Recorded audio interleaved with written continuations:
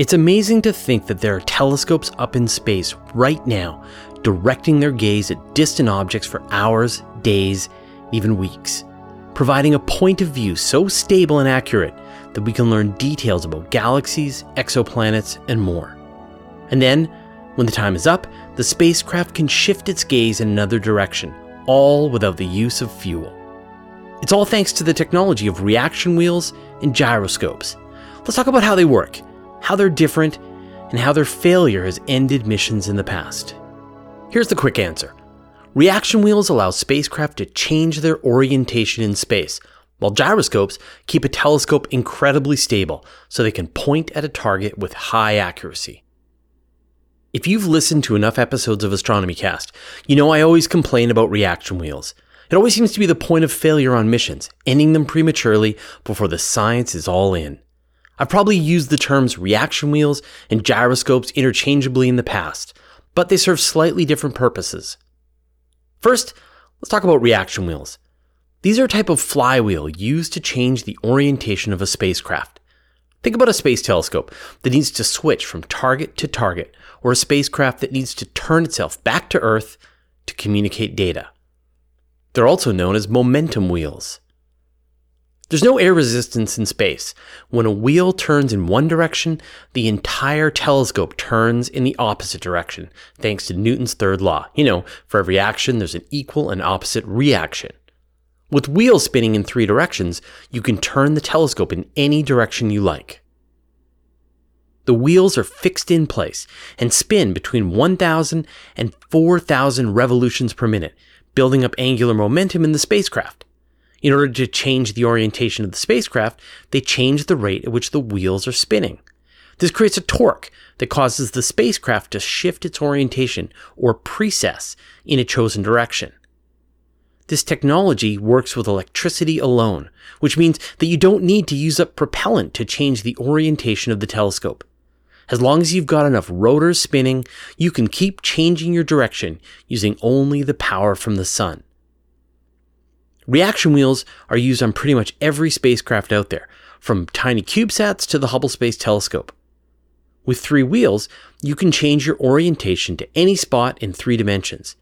But the Planetary Society's LightSail 2 has only a single momentum wheel to shift the orientation of its solar sail, from edge-on to the sun and then broadside to raise its orbit by sunlight alone. Of course, we're most familiar with reaction wheels because of the times they've failed, taking spacecraft almost out of commission. Missions like Fuse and JAXA's Hayabusa 1. Most famously, NASA's Kepler Space Telescope launched on March 9, 2009 to find planets orbiting other stars. Kepler was equipped with 4 reaction wheels. 3 were necessary to keep the spacecraft pointed carefully at a region of the sky, and then a spare. It was watching for any star in its field of view to change in brightness by a factor of 1 in 10,000, indicating that a planet could be passing in front. To save bandwidth, Kepler actually only transmitted information about the change in brightness of the stars themselves. In July 2012, one of Kepler's 4 reaction wheels failed. It still had 3, which was the minimum it needed to be able to be stable enough to continue its observations. And then, in May 2013, NASA announced that Kepler had a failure with another of its wheels, so it was down to 2. This brought the main science operations of Kepler to a halt. With only 2 wheels operating, it could no longer maintain its position accurately enough to track star brightness. Although the mission could have been a failure, engineers figured out an ingenious strategy, using the light pressure from the sun to act as a force in one axis. By perfectly balancing the spacecraft in the sunlight, they were able to continue using the other 2 reaction wheels to continue making observations. But Kepler was forced to look at a tiny spot in the sky that happened to line up with its new orientation, and shifted its science mission to looking for planets orbiting red dwarf stars. It used up its onboard propellant, turning back to Earth to transmit data. The Kepler finally ran out of fuel on October 30th, 2018, and NASA wrapped up its mission. At the same time that Kepler was struggling with its reaction wheels, NASA's Dawn mission was having problems with the exact same reaction wheels. Dawn was launched on September 27, 2007, with the goal of exploring two of the largest asteroids in the solar system, Vesta and Ceres. The spacecraft went into orbit around Vesta in July 2011 and spent the next year studying and mapping the world.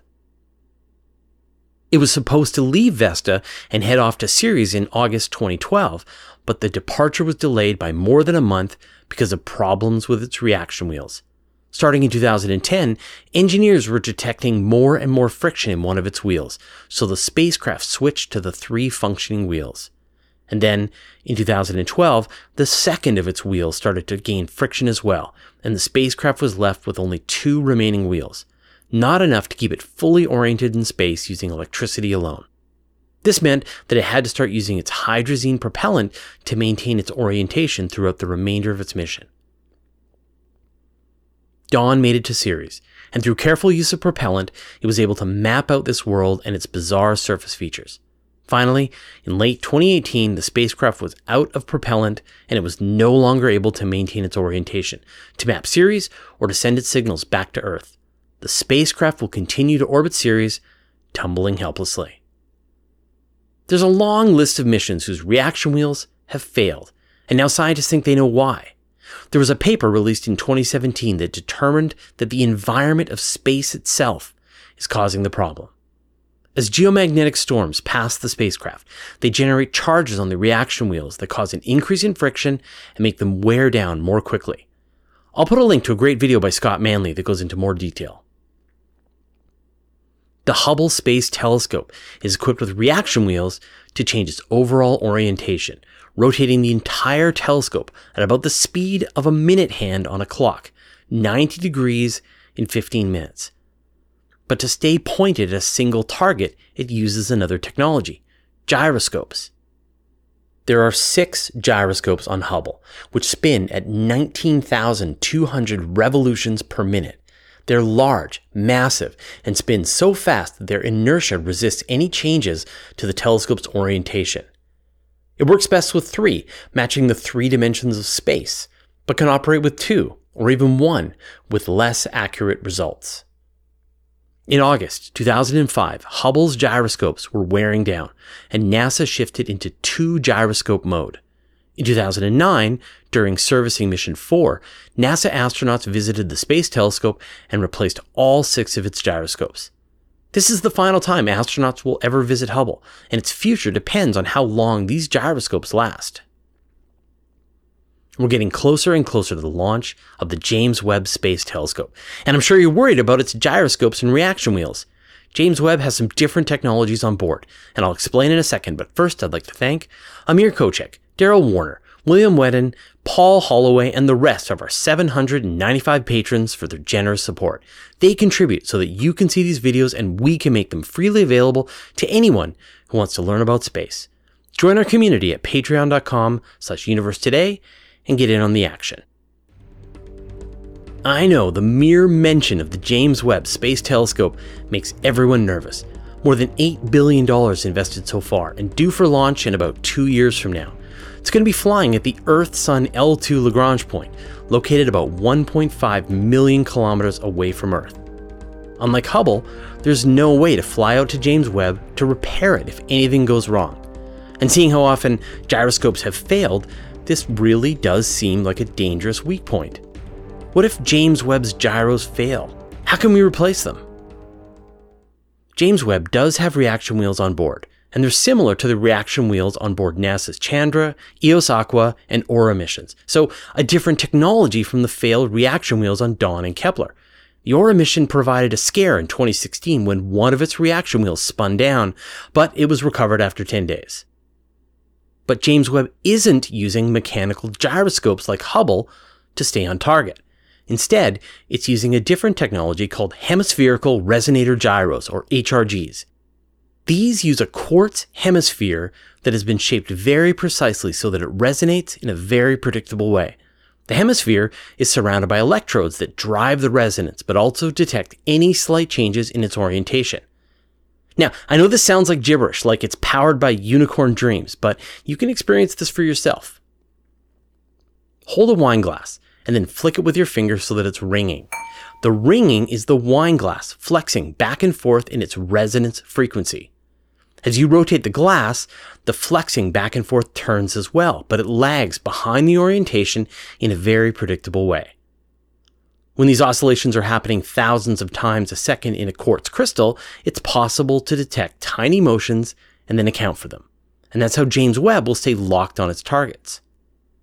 This technology has flown on the Cassini mission at Saturn and worked perfectly. In fact, as of June 2011, NASA had reported that these instruments had experienced 18 million hours of continuous operation in space on more than 125 different spacecraft without a single failure. So it's actually very reliable. I hope that clears things up. Reaction or momentum wheels are used to reorient the spacecraft in space so they can face in different directions without using propellant. Gyroscopes are used to keep a space telescope accurately pointed at a target to provide the best scientific data. They can be mechanical spinning wheels, or they can use the resonance of vibrating crystals to detect changes in inertia. What do you think? Let me know your thoughts in the comments. Once a week, I gather up all my space news into a single email newsletter and I send it out. It's got pictures, brief highlights about the story, and links so that you can find out more. Go to universetoday.com/newsletter to sign up. And did you know that all of my videos are also available in a handy audio podcast format so that you can have the latest episodes as well as special bonus material like interviews with me show up right on your audio device? Go to universetoday.com/audio or search for Universe Today on iTunes, Spotify, or wherever you get your podcasts, and I'll put a link in the show notes. And finally, here's a playlist.